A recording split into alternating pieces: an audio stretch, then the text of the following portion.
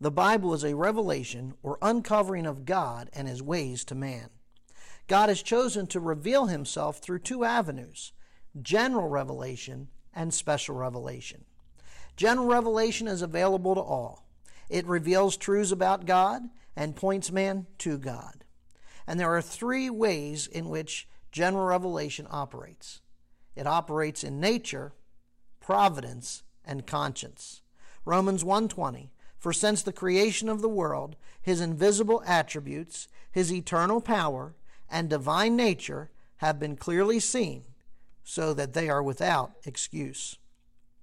Acts 14:15-17, the living God who made the heavens and the earth and the sea and all that is in them, and yet he did not leave himself without witness, in that he did good and gave you rains from heaven and fruitful seasons.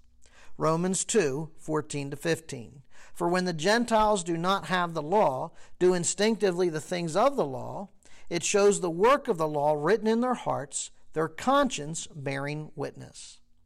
Special revelation is that revelation which reveals truths about God not known through general revelation. Special revelation comes through Jesus, the living Word. Hebrews 1:1-2. God, after he spoke long ago to the fathers in the prophets, in many portions and in many ways, in these last days, has spoken to us in his Son. Special revelation also comes through the Scriptures, the written Word.